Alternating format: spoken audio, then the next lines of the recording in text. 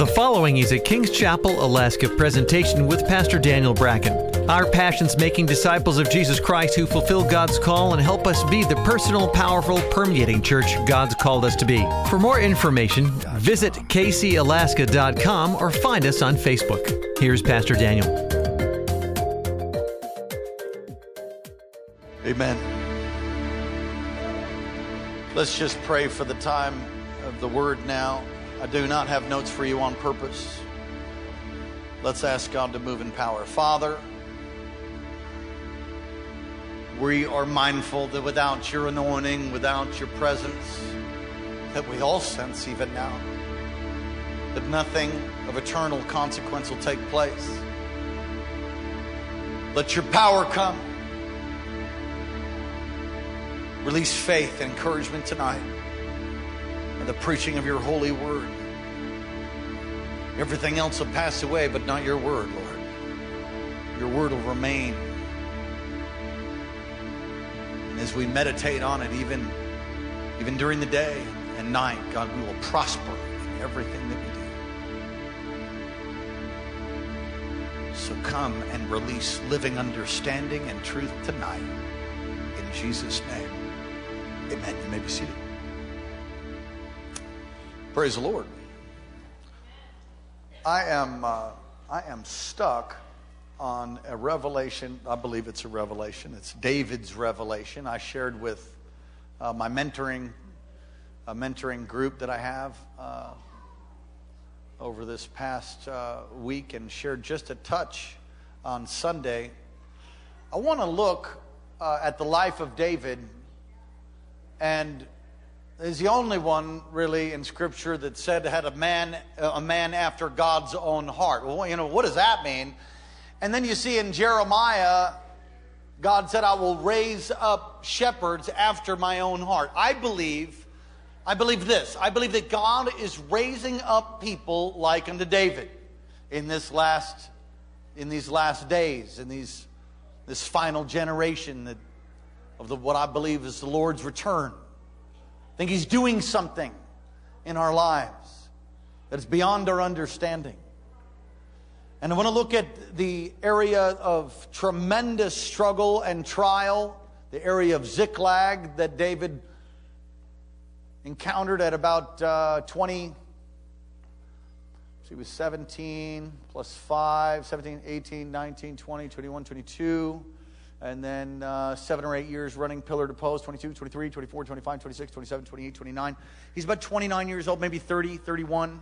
It's hard to say exactly how old he was when he went and happened to go to Ziklag and have that great tragedy there. We'll talk about that. But I want to look at the life of David. And our key text in the end will be Psalm 18. But let me say that there's a difference between stumbling in your faith and full-on failing or falling and turning your back. It's a big difference. Jesus told Peter, and if you want to look at a piece of Scripture, go ahead and turn to Luke.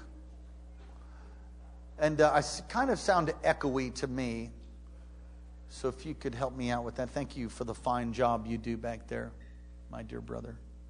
We are taking applications for sound ministry. You best be full of the Holy Ghost, so it's a challenging job. Luke 22, verse 31 to 34. Jesus says, all of you will stumble because of me this night. And he's talking to his disciples. That's that exact quote there is. We hear Matthew. That's Matthew 26, 31. Luke 22, 31. Let's read it. 22, 31 to 34. Satan has asked for you that he may sift you as wheat, but I have prayed for you. Now, I've preached on this passage that your faith would not fail. It's a big difference between having your faith fail and stumbling and messing up.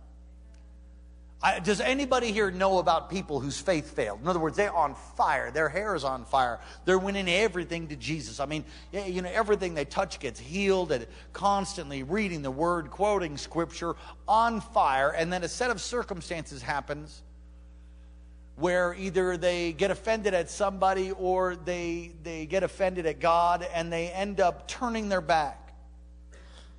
I remember when I was a young adult, I was in young adult ministry, and Pastor Karen, you'll remember this well. There was a man who, the guy had an ability to communicate. He had charisma. He had anointing. He had favor. He was married. He had kids. He had this great job. He was called into the ministry, and the dude could preach. He could flow. I was just like, man, Lord, why can't you hook me up like that? I was in leadership training, and I just thought, Lord, how come he got all the gifts? Anybody ever thought about stuff like that? How come he got all the gifts? Lord, I just got ripped off. And, months go by, and, he's going to be the next great evangelist in the world in my mind. And all of a sudden, something happens. And you wouldn't think proportionally what happened would do what it did, but something happened, and he completely flipped and fell. And when I mean fell, he rejected the Lord, rejected the call, rejected all of his friends, which was us, me, and about 20 other guys, my wife. Rejected everything that was God, stopped going to church, stopped worshiping, stopped praying, got rid of his Bible, and completely quit all things having to do with God, Jesus, all of it. Rejected everything and never went again. When that happened, we were leading the young adults at that time. One of the leaders, Pastor Colleen, was actually leading it. I got together some rough cats in the Lord, and we jumped in a van, and we drove out to his house, and we stood on his porch and prayed. Do you remember that? We prayed and pleaded with him to open the door. He was inside. He wouldn't open the door. We pleaded with him. Other people went at other times, weeping, crying, interceding, praying. And you know what happened? Nothing. He never came back to the Lord that I know of. Now, I do know some 15 years later, I saw his wife, 15 years later, back in church. He wasn't back, but she came back. 15 years. Now, I don't know, maybe he's going to come back to the Lord, but maybe he isn't. There's a big difference between failing, like completely rejecting the Lord, and stumbling and messing up. And the life of David just does something for me. He is the premier example of one who trusted God's love in times of failure. Let me say that again.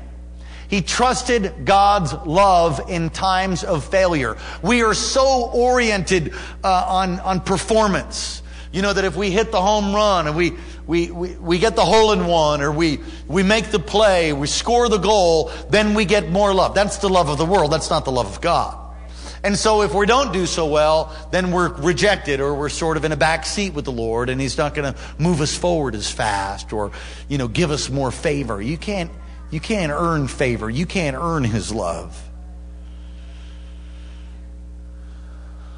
1 Samuel chapter 13, verse 14, the Lord sought for himself a man after God's own heart. If you know that section of Scripture, Saul has basically yielded to the fear of man, yielded to his flesh.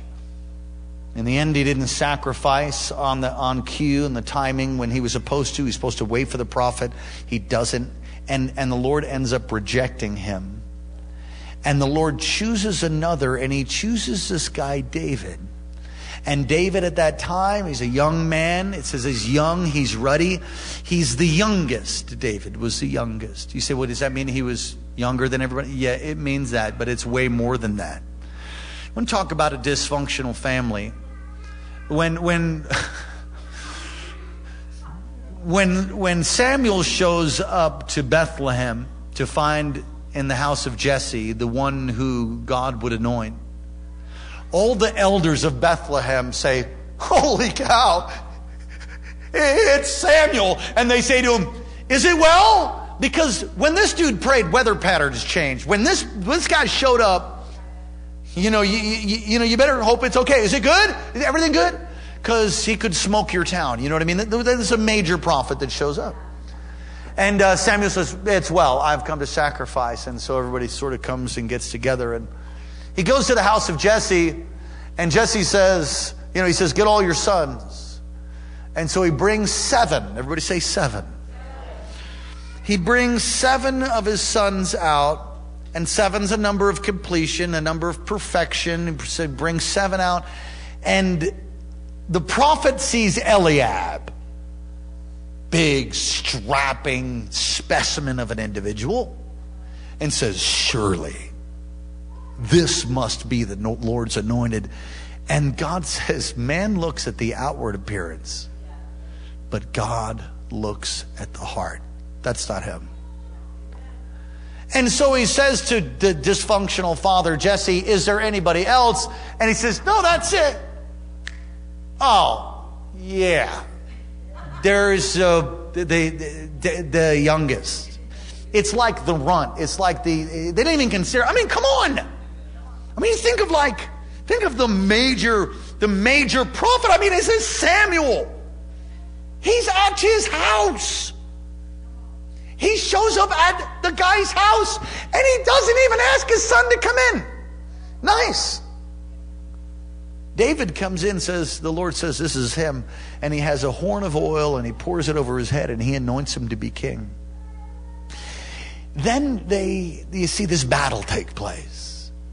And the brothers go off to battle, and they're fighting none other than the ugly, uncircumcised Philistine who taunts Israel, mocks the army of God.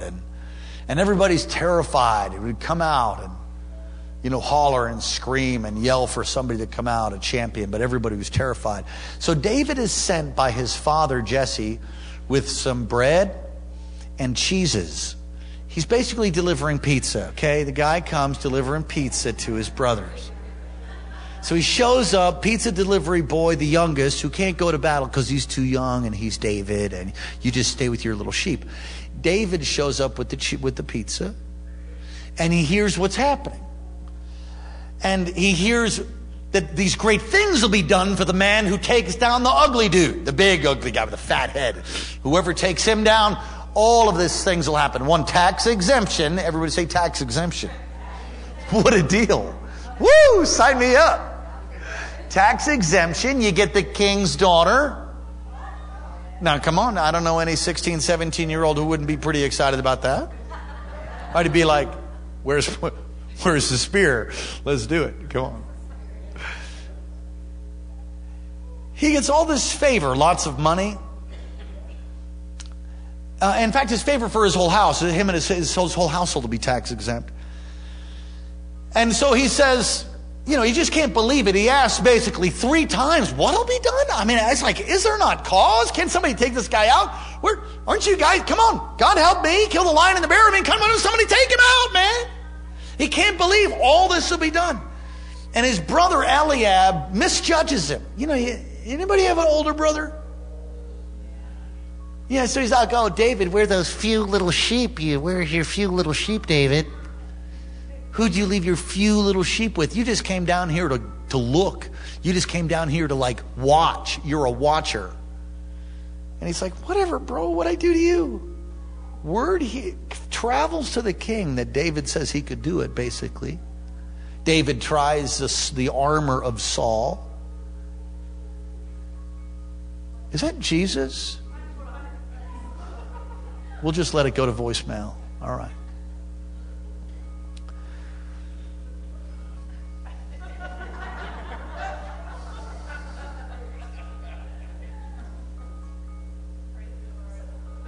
What was I saying? Okay, no, I'm just kidding. I'm kidding. He tries on the armor of Saul, and he says, I'm not going to use the armor. I'm not going to use your armor. I've not tested it. I just want my my sling and the stones, and I'm just going to go do it like I killed the lion and the bear. That's what I'm doing. And he runs out there, and he kills Goliath.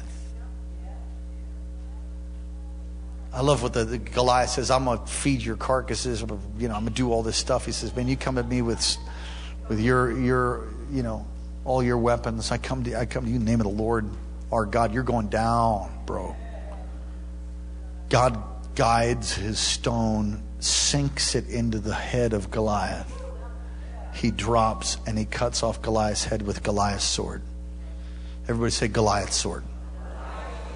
Okay, and then from that day, he becomes a national hero. I'm talking big league, man. 17 years old, he goes to the highest. I mean, he moves into the White House, okay? It's no White House. Gibeah was where the center of culture and where Saul was. But he moves in to the palace and he marries the king's daughter and he becomes this major dude at 17 years old. We're talking major fame, a fortune, tax exemption, big deal. All of a sudden, he's zero to hero. One day. And he has such favor on him, and he's in that position for about 5 years. You thought your employer was bad. When he's playing his harp, his employer would try to pin him to a wall with a javelin. David kept his heart, became close friends, covenant friends actually with Jonathan. And eventually, after about 5 years of living in the White House and all the fame and all the fortune and all that, Saul can't take it anymore because he realizes this little dude's going to take my job, and he tries to kill him. And David then goes on the run for about 7 years. He said he goes on the run. Yeah, we're talking about a guy after God's own heart. And I want you to see the unbelievable compromise in the life of David. You say, why do you want me to see the unbelievable compromise in the life of David? Because some of you think you've been disqualified because you've been stumbling or kind of messing up. You've got to settle some things tonight, and if you settle those, you won't fall for deception. It'll really help you. It will really help you. And I'm not sure why it's clicked for me over the years. I think maybe because I was such an incredible dirtbag, and then God just set me free and made me experience His love. And I just thought, man, He must love me because I did everything to reject Him. I mean, I did everything to get Him to hate me, and He still loves me. It's awesome. The first place he goes, does anybody know where he goes? He goes to a place called Nob. The city of Nob. Okay, so he's now running for his life. His father-in-law wants to kill him. The hero David runs to Nob. What's in Nob? Basically all the priests. He runs to Nob. You want a scriptural text? Come on, and it'll just go chapter after chapter, so you can go check it out. 1 Samuel 21, 1 through 9. Pull that up if we can. Oh, we can't. The rapture's taking place back there. Okay.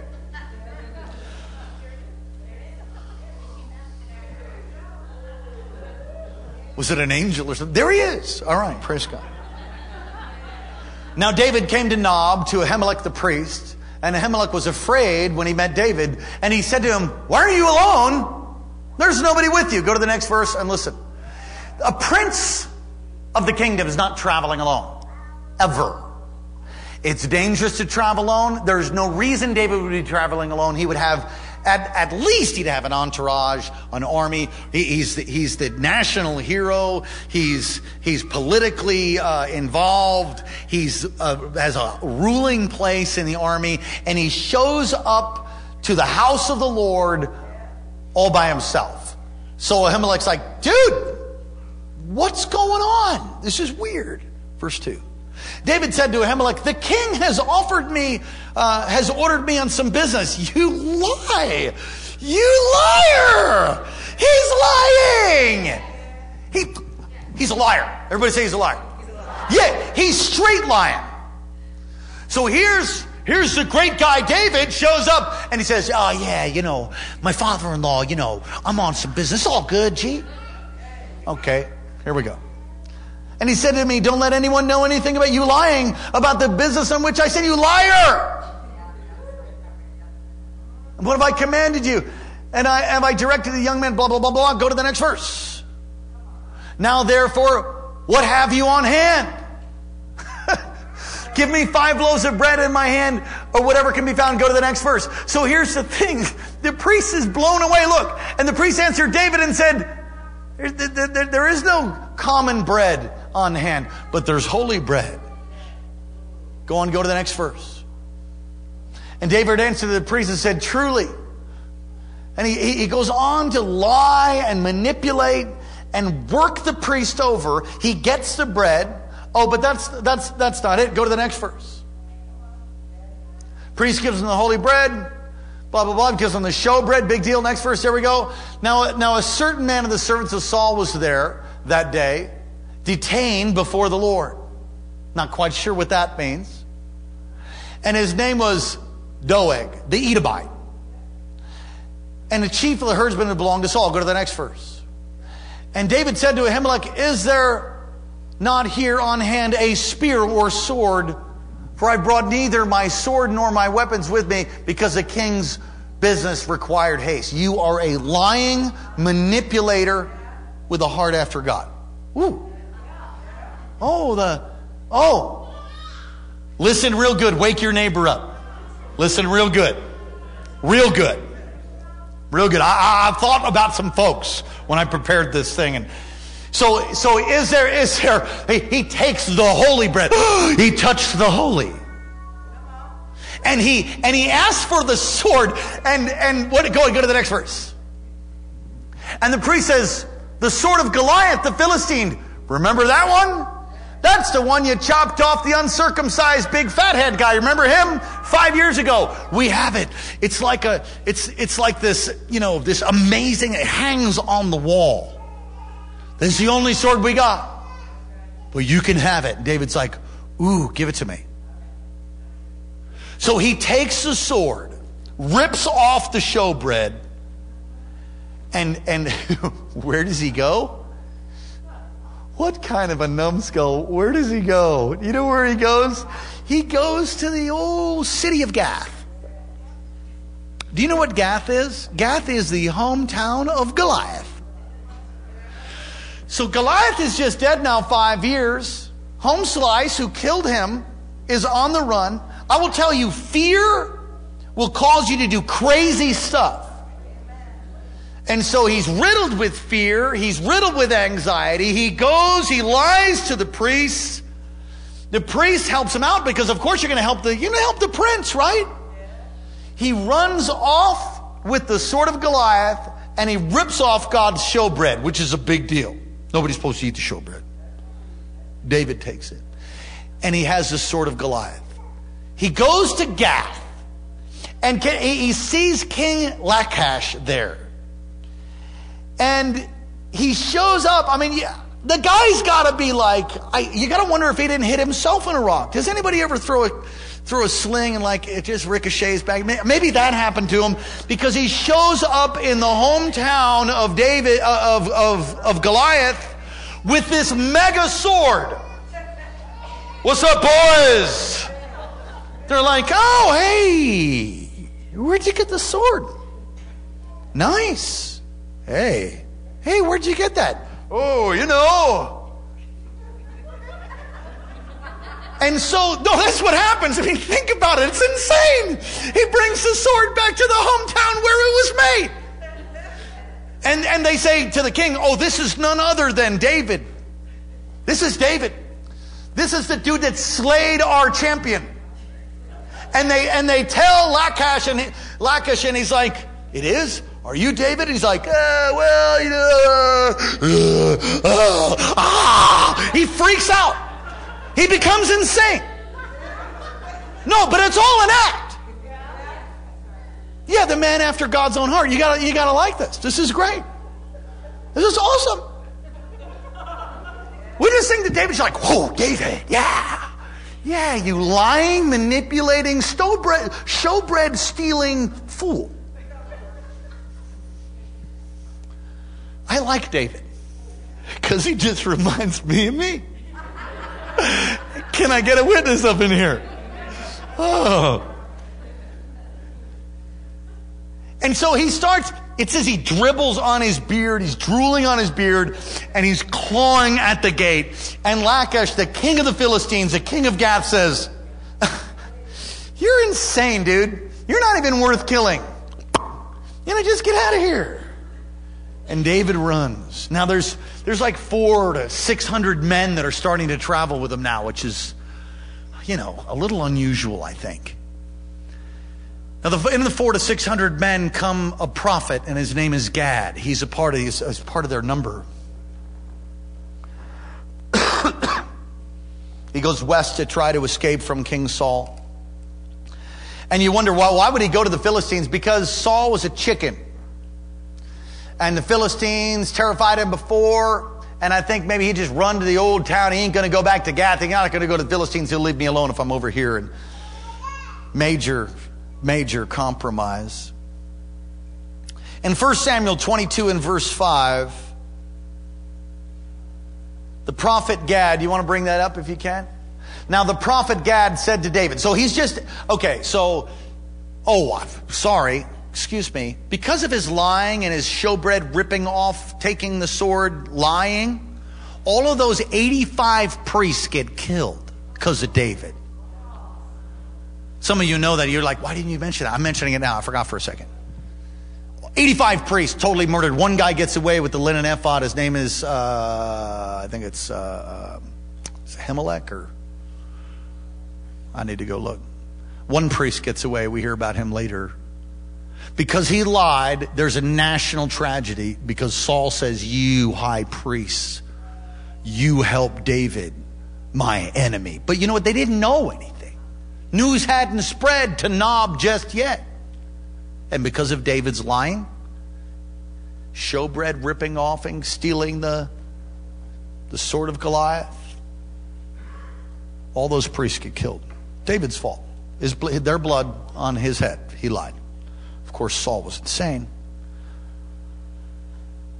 The prophet Gad says to David, this is after the first trip to the Philistines and his insane activity.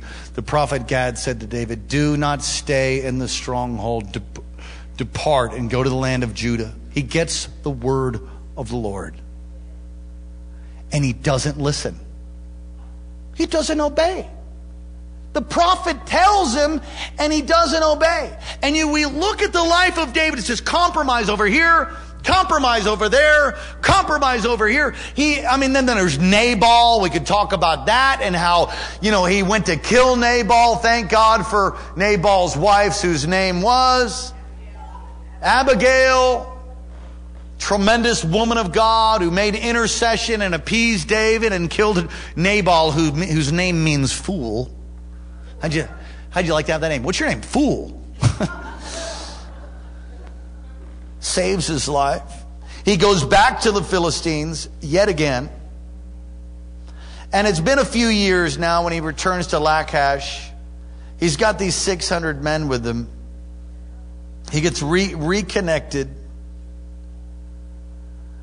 And David goes on these raiding parties.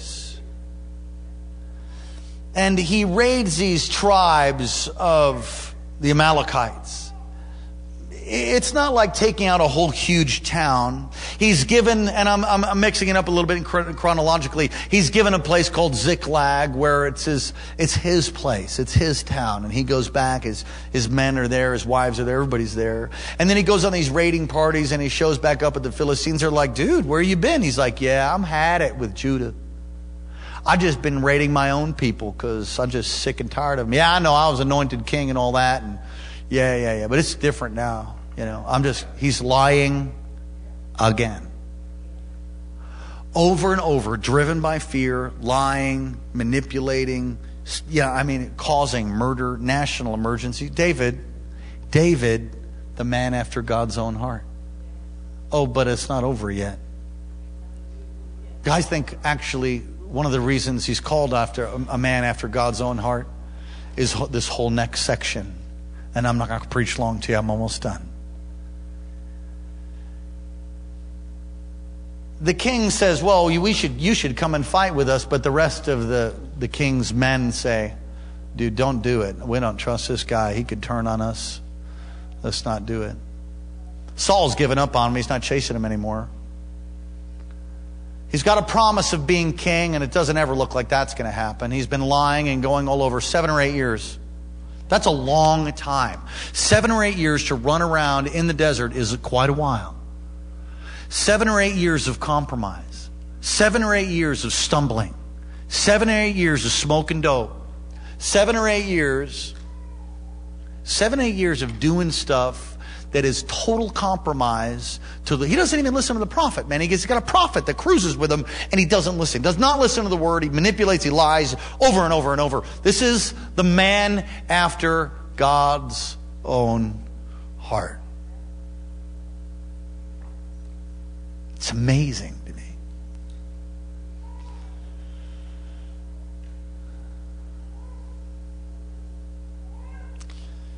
1 Samuel chapter 27, verse 1. Now David said in his heart, now I shall perish someday at the hand of Saul. There's nothing better for me that I should escape to the land of the Philistines. And again, he goes back and he does these raids and stuff. And he lies. And now he's kicked out of the Philistines because they feel like he's going to turn on him, as I just said. And as he's going home to Ziklag, he sees smoke on the horizon. It's like, oh, can you imagine being with David? I mean, there's 600 men. All the wives are back home. I mean, God forbid you ever roll onto your street and see if there's a fire. Honey, there's a fire in the neighborhood. Oh my God, I hope everybody's okay. Oh Jesus. Oh Jesus. Jesus, let it, oh God. Oh God. And you get closer and you're closer and you suddenly realize, bam, it's your place. Okay, that's the way this is. Everything he owned is there at Ziklag. And it's all smoked. It's all on fire. Everything's torched. The wives are gone. The kids are gone. Everything is gone. That's what he comes home to. When he comes home, now this, you got to know that this is, I think this is like the final blow. And it wasn't like the Amalekites said, oh, let's just whoop up on Ziklag. Then they're like, he's been ripping them off already for quite a while. Granted, the enemy of Israel, so on and so forth. But he's been ripping them off and taking their stuff. And now they said, you know what, let's just hit him. And they hit Ziklag, steal everything, and burn it with fire. He comes back, and everybody weeps, it says, until they could not weep any longer. I've been there. I've cried till I can't get up, until I've cried myself dehydrated and can't move. Some of you know what I'm talking about. Kind of intense grieving. That intense. That's what we're talking about. They can't move. They can't. And it's just like in that instance, when you go through stuff like that, sometimes you want to pick up a rock and hit somebody and blame somebody for it. And that's exactly what his men do. Except they have a good reason. You see, it's not like, oh, let's just stone David. They're speaking of stoning him. It's not like they just, had this random idea. David has been lying, cheating, manipulating, going from pillar to post. Yeah, he's the anointed next king, but he's been living in total compromise for years. And really now they're really getting what they deserve. Now, they didn't know that their wives were okay and their kids were okay, and they are. It's later down the story. And they're going to stone him. And it says that David strengthened himself in God. What does that mean? David all of a sudden began to recall the goodness of the Lord, the promise of the Lord, and began to say, man, this is who I am. That other guy, that's not who I am. I've been in fear. I've been manipulating. I've been ripping off even God. I've been leading these men astray. He comes to his senses. It's like the prodigal son. All of a sudden he's eating from the pig slop and he goes, my fathers have better than this. I'm going home. David wakes up and comes to his senses and says, oh God, I love you. Lord, I love you. The lion, the bear, the whole thing. God, I love you. Lord, forgive me. He starts strengthening himself in God. If you don't know God like that, you will fall for deception and you won't make it. I'm going to tell you, we all stumble. We all mess up. But understand the character of God. The character of God is he thinks you're the bomb with 3 Coca-Colas and a bag of chips. He loves you. He's crazy about you. He sings over you. He rejoices over you. This revelation of who you are to God. You are the object of his love. You are so significant. And David begins to strengthen himself in that understanding and that reality. He asks for the ephod that comes from the one priest that's left. I mean, God has just set him up. Come on, David, seek me. Come on, David. Come on, David. David begins to seek the Lord. He inquires. He says, okay, God, we're good. We're good now. Now, Lord, what do I do? Not why. Why, God? Why is my family dead? Don't ever ask why. You'll never get the answer. And if you get it, well, Merry Christmas, Happy New Year, Happy Hanukkah, whatever. It's great when you get the answer, but I mean, it's a tormenting question. He says to his men, hey, don't stone me. God's with me. And I think there was something in the countenance of David. When you see somebody who's walking with God, they look like it. Their face looks like it. They have a confidence. I think David got up from his strengthening time with Lord Almighty and just said, stand with me. It's going to be okay. And I think they were like, what, you insane? Okay, maybe you are with God now. Because, it's just like, you know what I'm talking about? I think that's what happened. I think the glory came on him just a little bit. I think he had some glory up on him, and his men are looking at him going, holy smokes, he's glowing. Dude's glowing. Hey, he was backslidden now, but I think he's with God. We're in the right place. Praise God. Plus, we got a lot of debts and stuff. We ought to stick with him. Praise God. And David inquires, asks of the Lord, and God says, pursue, overtake, recover everything. He gives him a plan. Turn to Psalm 18. He goes... He runs into the Egyptian. I know I've been paraphrasing scripture all night. Well, go read it. It's one of the most incredible stories. Historical event, I should say. Psalm 18.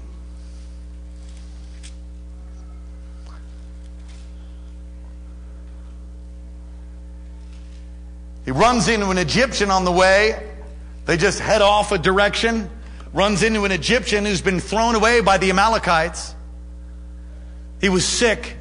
They help him. They have mercy on him. And the Egyptian knows where the Amalekites are. Wow. Who would have figured that? God. You have mercy on people. Love people. Do unto others as you'd have them do unto you. You'd be surprised what happens. Some have entertained angels unaware. They help the Egyptian. They fight all night long. That's not like for a couple hours. They fight all night long. And they win. And there's some guys that can't do the fight. And Psalm 18. Now let me teach you something about the Psalms and then I'm going to hit the ball. You ready? In your Bible, if you look, the very top part of the Psalm, it's in small print. Usually there's a header that the translators have put there. I'm not talking about that necessarily. I'm talking about underneath that, you'll see some fine print. And listen to the fine print. To the chief musician, a psalm of David, the servant of the Lord, who spoke to the Lord the words of this song on the day that the Lord delivered him from the hand of all his enemies and from the hand of Saul. And he said, and we read this, so let's understand truly the context of Psalm 18 is this. Not only did he get his family back, his house, but he got all his stuff back and overcame all of that. But that is the day that Saul, his father-in-law, the psycho who's been trying to kill him for 8 years, meets the Lord. He's killed in battle. It's the same day. One day, everything changes. When Ziklag is burned, and if you do a timeline on this, he's 3 days away from being coronated. 3 days away from being the king. You think everything's over. Some of you are like Joseph up in the dungeon and you just don't know what you're going to do. But God can set you free. God can break you out. God can change everything tonight. Tonight in the Holy Ghost, He can change it. He can shift it. He can throw the doors open. Everything can change tonight. Everything. What does that mean? That means He can change everything. And David, he's at the lowest of the low. He's compromised. He's responsible for murder. Are you listening? He took the showbread. He said horrible things. He lied. He cheated. He acted crazy. He went from pillar to post for 8 years. And then, bang, he comes to his senses and goes, oh, God, I love you, God. Ah. And he strengthens himself in the Lord. He follows through on the word, and it's that day that Saul, his final enemy, is gone. And look at the revelation of David. Verse 19. And the whole psalm is awesome. It ought to inspire you to go read it. Psalm 18, verse 19. He also brought me out into a broad place. Got that right. You went from crispy house and loss of everything to the palace. That's pretty broad. He delivered me because He delighted in me. He delighted in him. He was responsible for killing 85 priests. What do you mean he delighted in him? I mean, he's lying, he's cheating, God delights in him.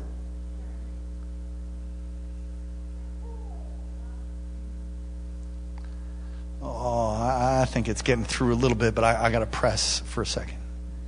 When you begin to realize who you are, when you begin to realize that you are the one that He come to, if it was just you, He'd have still come to die.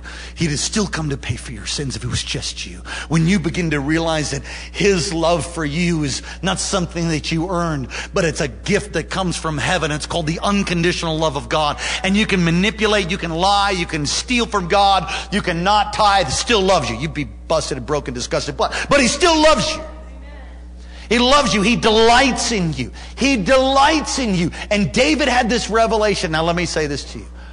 No matter what you go through in your life, always know that God delights in you. And He's waiting for you to turn, to strengthen yourself in Him. Receive His delight. Receive His love. And I will tell you what that'll do for you. You'll never want to go rip Him off. You'll never want to go do the things that are causing His broken heart. You'll never want to go do that. Look, it's love motivated, relationship driven walk with God. I don't obey God because I have to. I obey God because, what else could I do for Him? I mean, I was lost, I was broken, I was dead, I was dying, I was in shame, I was in guilt, I was dying in my own blood, and He came and He rescued me. Why? Not because of my great acts of faith, because He delighted in me. God delights in you. God delights in you. He's crazy about you.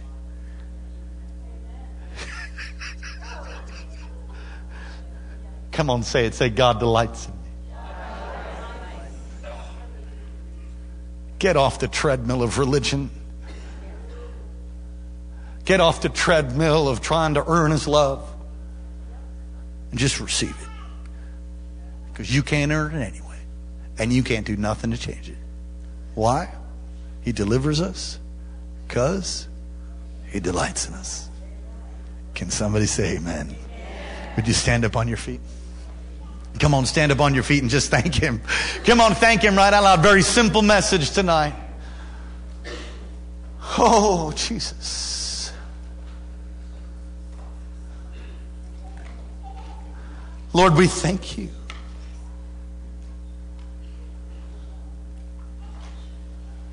Lord, we thank You and we praise You.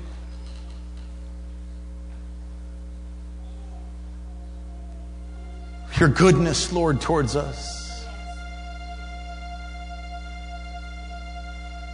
Forgive us for where we've been in a place of trying to earn Your love or held our head low because we felt Your disgust. We didn't feel any disgust from You. That went on Jesus. That was made up. That was some religious thinking. Lord, all You do is delight in us. Even when we have mud on our face, even when we've stumbled. He delights in me. I'm His favorite one. So are you. I'm His favorite one. He delights in me. I'm His favorite. I'm His favorite. I'm His favorite one. If it was just me, He'd have come and died on a cross anyway. He'd have stretched out His hands on the cross at Calvary and taken those nails. If it was just me, Your love, Lord, is so deep, so wide, so high. He delights in me. I'm His favorite. I'm His favorite one.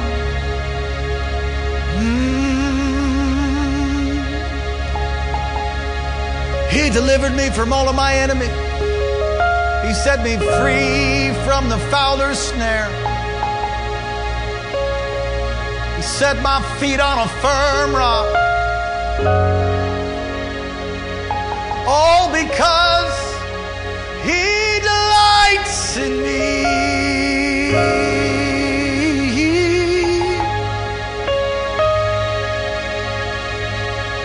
My God is for me. Who can be against me? My God is for me. I can run over a troop. I can climb a wall. My God is for me. He strengthens me with might in my inner being. My God is for me. He's not angry with me. He delights in me.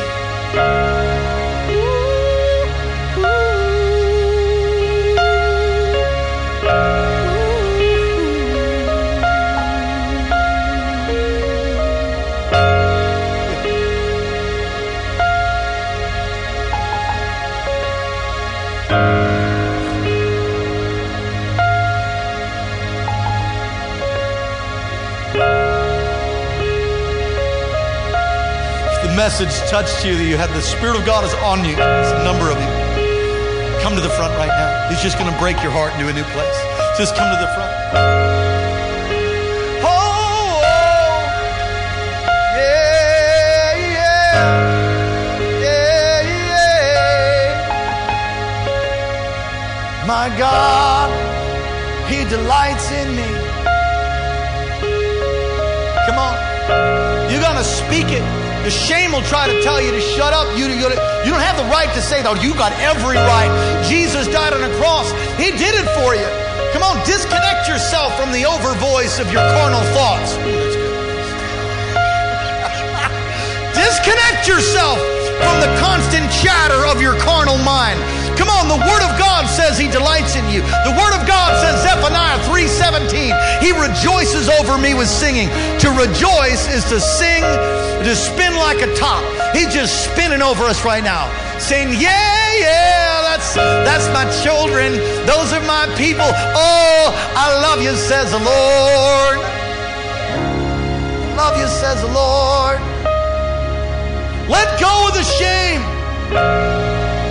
Sometimes we want God to just come and do it for us. Well, He did, but then you've got to stand on it. You've got to speak it.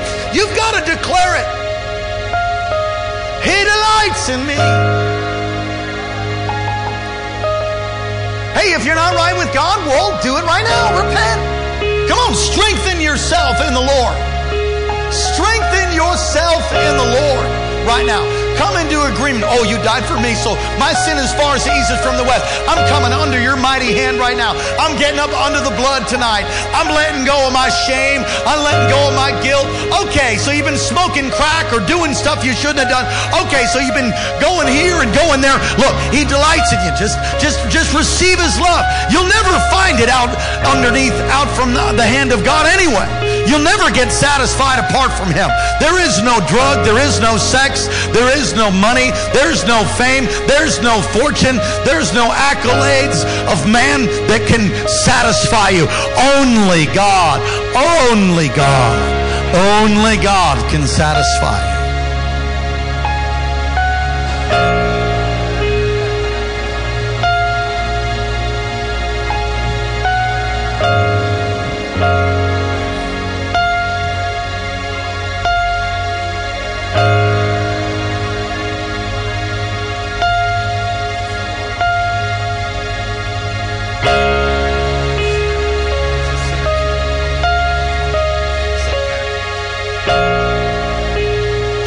People right now. I agree. Power of the Holy Ghost is coming. Come on, He's coming. Going to start on the right side. Ushers need your help. We're going to move quickly. Don't be standing behind somebody. Find another spot. Come on, I'm just going to touch.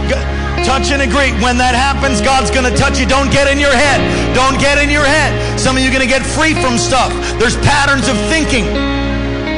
There's a number of you that are stuck in a pattern of captivity where over and over you rehearse the same lines. It's being broken.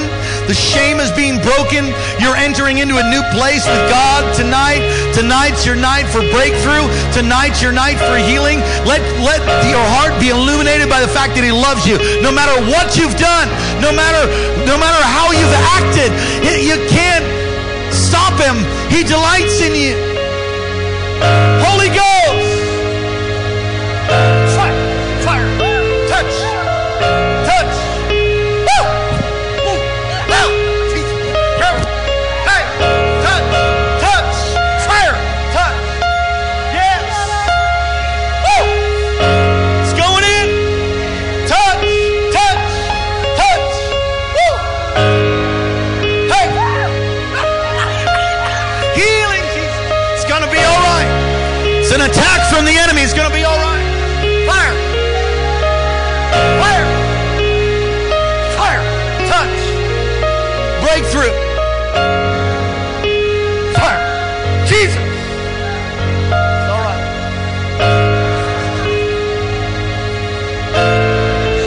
Healing! Total healing.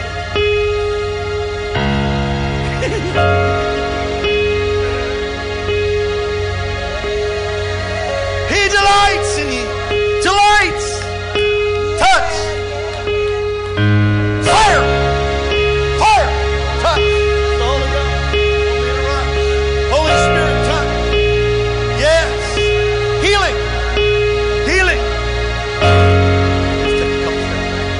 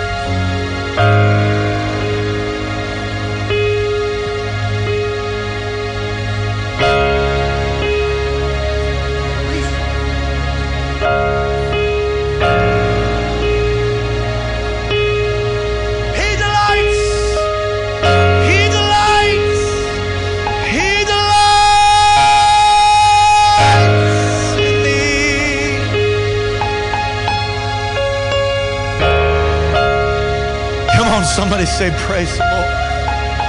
There's a new dimension of ministry that's coming to you. Been some frustration at times. I've called you for certain. I've anointed you for sure. The Lord is going to come upon you even in the next 30 days. I'm going to open up some things in the Spirit to you. Dreams, visions, they're going to flow like a river. I see like the river of God coming through your house. I see you holding hands with your wife and in times of worship that are going to be absolutely transcendent. You're going to be brought to another place in me, says God. I have a divine appointment set for you. As you put a fence around your prayer time, your quiet time, like unto Moses, don't let anybody crawl over that time that you set. Don't let the busyness of life or even circumstances get in the way. Set aside that time, you and your wife, like a fence around the mountain. He told Moses, if anything crawls over the fence, kill it. Don't let anything get in the way, and you will find a new mantle coming upon you. You'll find new zeal. Weariness will fall to the right and to the left, and you will see the glory of the Lord and the new power. Revelation, the Word's just going to blow up to you. You're going to read the Word and see promises that you've never even seen before. You're going to mine tremendous truths out of the Word. I mean, you're going to be so on fire, you're going to be like all caught up in Leviticus and stuff. I mean, like that. I call forth destiny and purpose for them, Lord. All we want is your plan. All they want is your plan. All they want is your plan. So Lord, touch them now.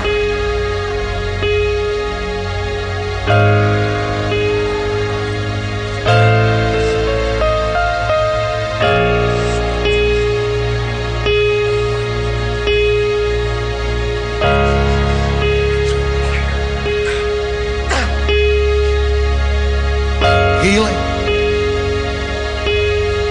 I'm his favorite one. Come on, somebody say I'm his favorite one. Every head bowed, every eye closed. If you're not right with God, well, won't you do that right now? Come on. Give your heart to it. We have a little formula of praying the sinner's prayer, but I mean, it's just give your heart to him, man. Just repent. Say, I'm sorry. Forgive me, Lord. Come on in. Take over. I'm done. Holy Spirit, touch your people. We thank you. My, the Lord is doing some things in the altar right now. He's touching people, healing people, breaking cords of bondage. He's doing it. Misunderstanding. Some of you just being lavished, having an encounter with his love. He wants you to encounter his love in a new way. Hallelujah. I'm going to close in prayer, and then maybe you could just spin some sweet CD over there, and y'all can just hang out or go home if you want to. Enjoy his presence. Go, stay, do whatever the Lord has you. I'd encourage you not to be in a rush. You can linger. It's okay to linger. We used to have tarrying services where we just spend time in his presence. More can happen in his presence than you might know. But I'll just close. If you need to slip out, then would you please do it quietly? I'd love for you to have fellowship, but if you could have it in the lobby, please. Just let God be God and have his way in here. Minister Mike, are you about ready? You put on something real Holy Ghost, dripping with oil. Father,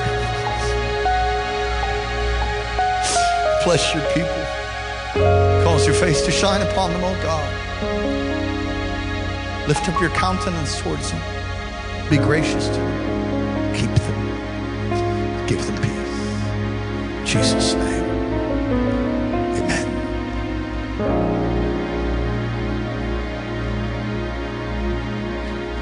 Hallelujah.